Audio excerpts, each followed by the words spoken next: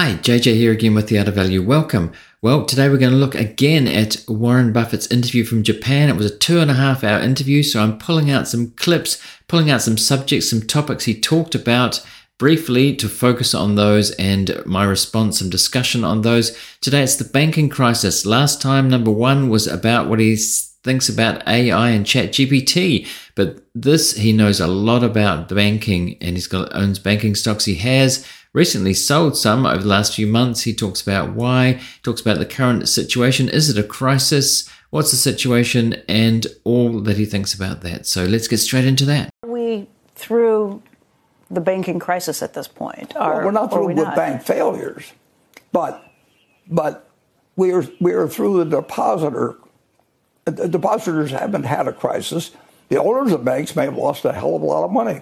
The people who bought the debt of the holding company, they may lose a lot of money. People can lose a lot of money, but the depositors aren't. And so you don't need to turn a dumb decision by managers into panicking the whole citizenry of the United States about something they don't need to be panicked about. So as you saw, Buffett says we may not be through the bank failures, which is concerning for a lot of people, but he says that depositors won't lose money. He stresses this a number of times during the interview, saying that depositors are pretty much insured across the board.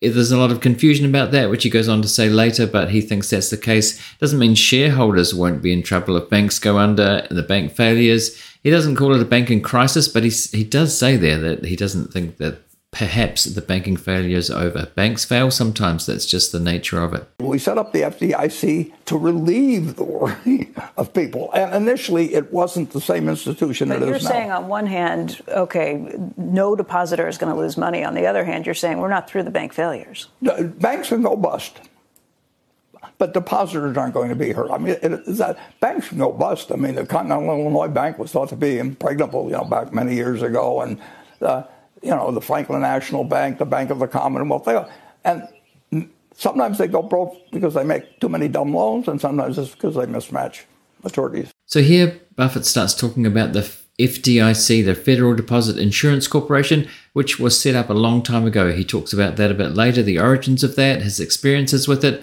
But he says, again, depositors shouldn't be concerned because of it, and that's why it was set up to help depositors. Banks can go broke. He says again, banks can go broke, can go bust from management, mismanagement, but depositors are safe. And he knows there's a lot of fear out there. There has been, but he thinks that people shouldn't be so worried that deposits are backed up. And we saw that when the Silicon Valley Bank collapsed and went under. Depositors were insured. There's a lot of fuss, a lot of worry over that weekend. And come Monday morning, it was found that depositors were safe. And he thinks that pretty much in the US, all banks are like that. That's why the FDIC exists. That's why it was set up. If you're getting value out of this episode so far, please like on YouTube. If you're watching there, I'd really appreciate that to help spread it to more people. Thanks. So let's talk about what's happening in the banking sector right now. Is this a banking crisis? Is this financials in turmoil? Is this banking crisis 2.0? What would you call what we've been seeing happen? Well, I would say that some of the dumb things that banks do periodically have become uncovered during this period. And as one banker told me one time, he says, I don't know why we keep looking for new ways to lose money when the old ones are working so well. And they made the same mistake, some banks, in this period by they haven't made as many mistakes. They expect to make some mistakes in making loans, but they haven't, and particularly if you're getting into credit card loans, I mean, that's just part of the game. But they haven't made the same sort of mistakes that they made back in 2008 or 9. But they have mismatched assets and liabilities, and bankers have been tempted to do that forever, and every now and then it bites them in a big way. Here, Becky Quick, Buffett's favorite interviewer, it seems. He usually goes with Becky Quick about interviews at least once a year, it seems. But she asks, is there a banking crisis? And he thinks no, basically, that these things happen, banks get into trouble, or it seems to happen periodically when banks do dumb things with the mismatch between assets and liabilities, he puts it. But he doesn't think that it's as bad as 2008, the GFC, as he sees it. I mean, that was a huge time, and people are fearful of that, but he doesn't think that it's that bad. It's just one of these things periodically where banks make stupid mistakes, and they have been in this time. And there has been changes in the economic environment, and that kind of has brought that on, I think, especially with interest rates going up. And it was a surprise what happened. A lot of people were surprised by it, including investors and investors in banks and investors in general. The interest rates have gone up so quickly. A lot of people just did not see that coming, even though they were near zero for a very long time. It is accounting procedures have driven some bankers to do some things that may have helped their current earnings a little bit and caused the recurring temptation to get a little bit bigger spread and report a little more in earnings, and it entered in a result you could predict. You couldn't predict when it would happen, and then once they start looking at one that does it, then they start looking at others, and pretty soon, that everybody is in a position of looking at a number that nobody looked at when it was it was presented to them a year ago. If you read the 10K or anything of the sort, but the banks did not call attention to what they were doing when it was going on, and I would read investor contact when they would have meetings with financial analysts or the people who follow banking, and nobody even brought up the point virtually. And believe me, if we've got a $50 billion loss or something at Berkshire, we would expect people to know about it. And it's happened before. It's happened this time. It'll happen again someday.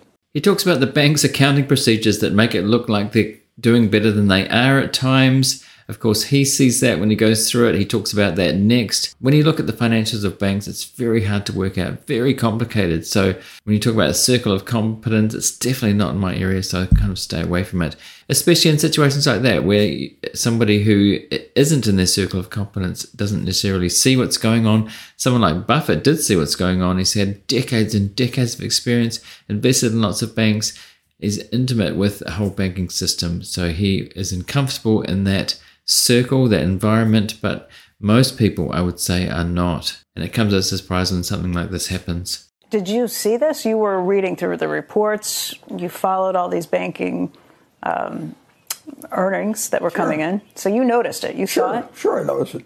Is that why you sold so many of the banking stocks you owned? We sold a number of banks. I mean, we had held some of them for 25 years, but I don't like it when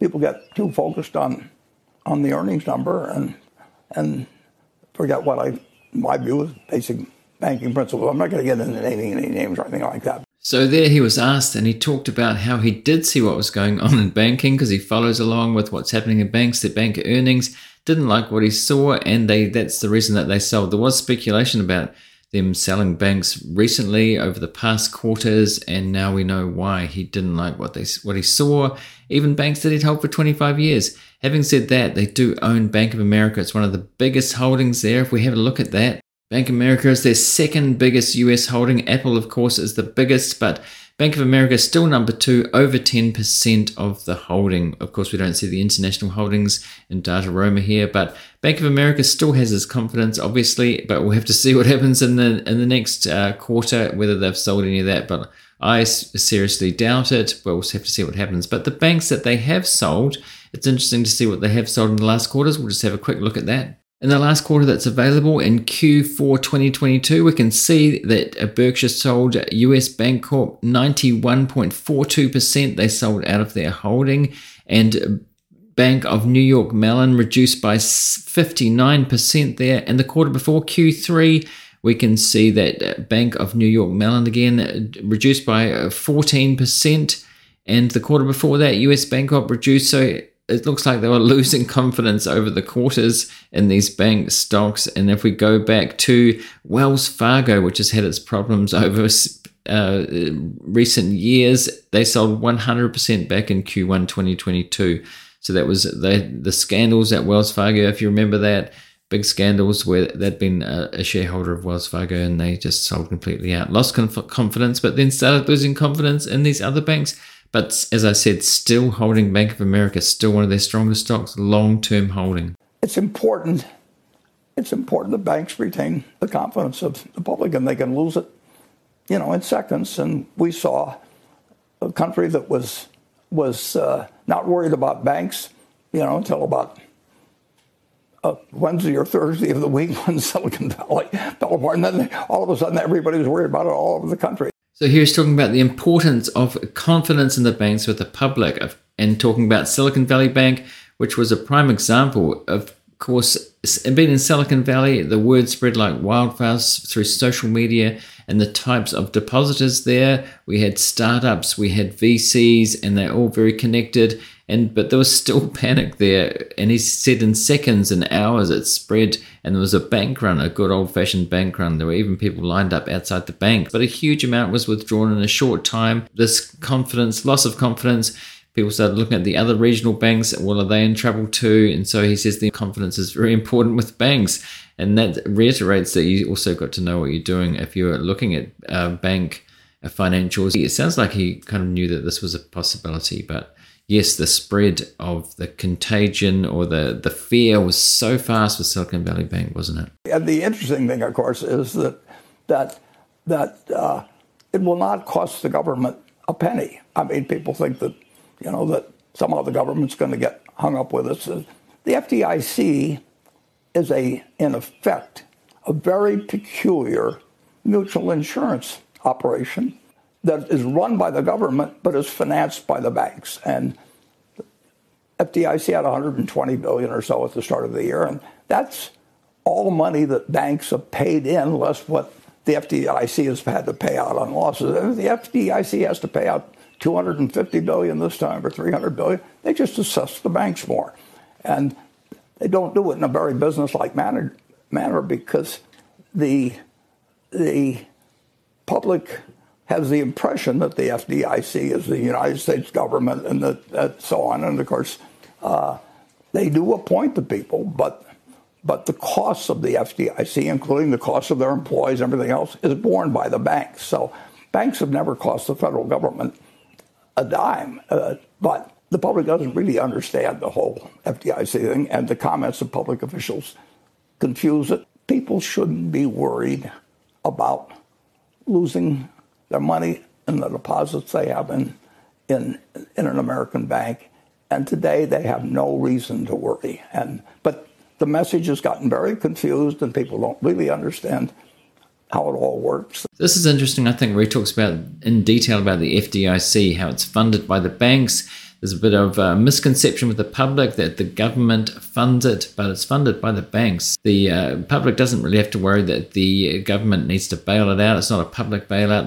The banks actually fund it. It's been going on for a long time. The FDIC goes way back to the 1920s, and in this insurance scheme that ensures that depositors will not be left out of pocket, which is that fear of contagion. It kind of stops that fear of contagion. So what he's really saying is it's fairly safe, the banking system, the US banking system, kind of reiterating that it's quite safe for depositors. But when fear spreads, that message is kind of confused. So as I said at the beginning, I'm making a little series from this long Buffett interview in Japan. This is the banking crisis. Before that was AI. I'll put a link to the playlist up here from this series as it develops. This is the second one. And if you want to go back and see the first one, if you haven't seen that, I'll put a link to it right here. All right, thanks for watching and listening, and I'll see you next time.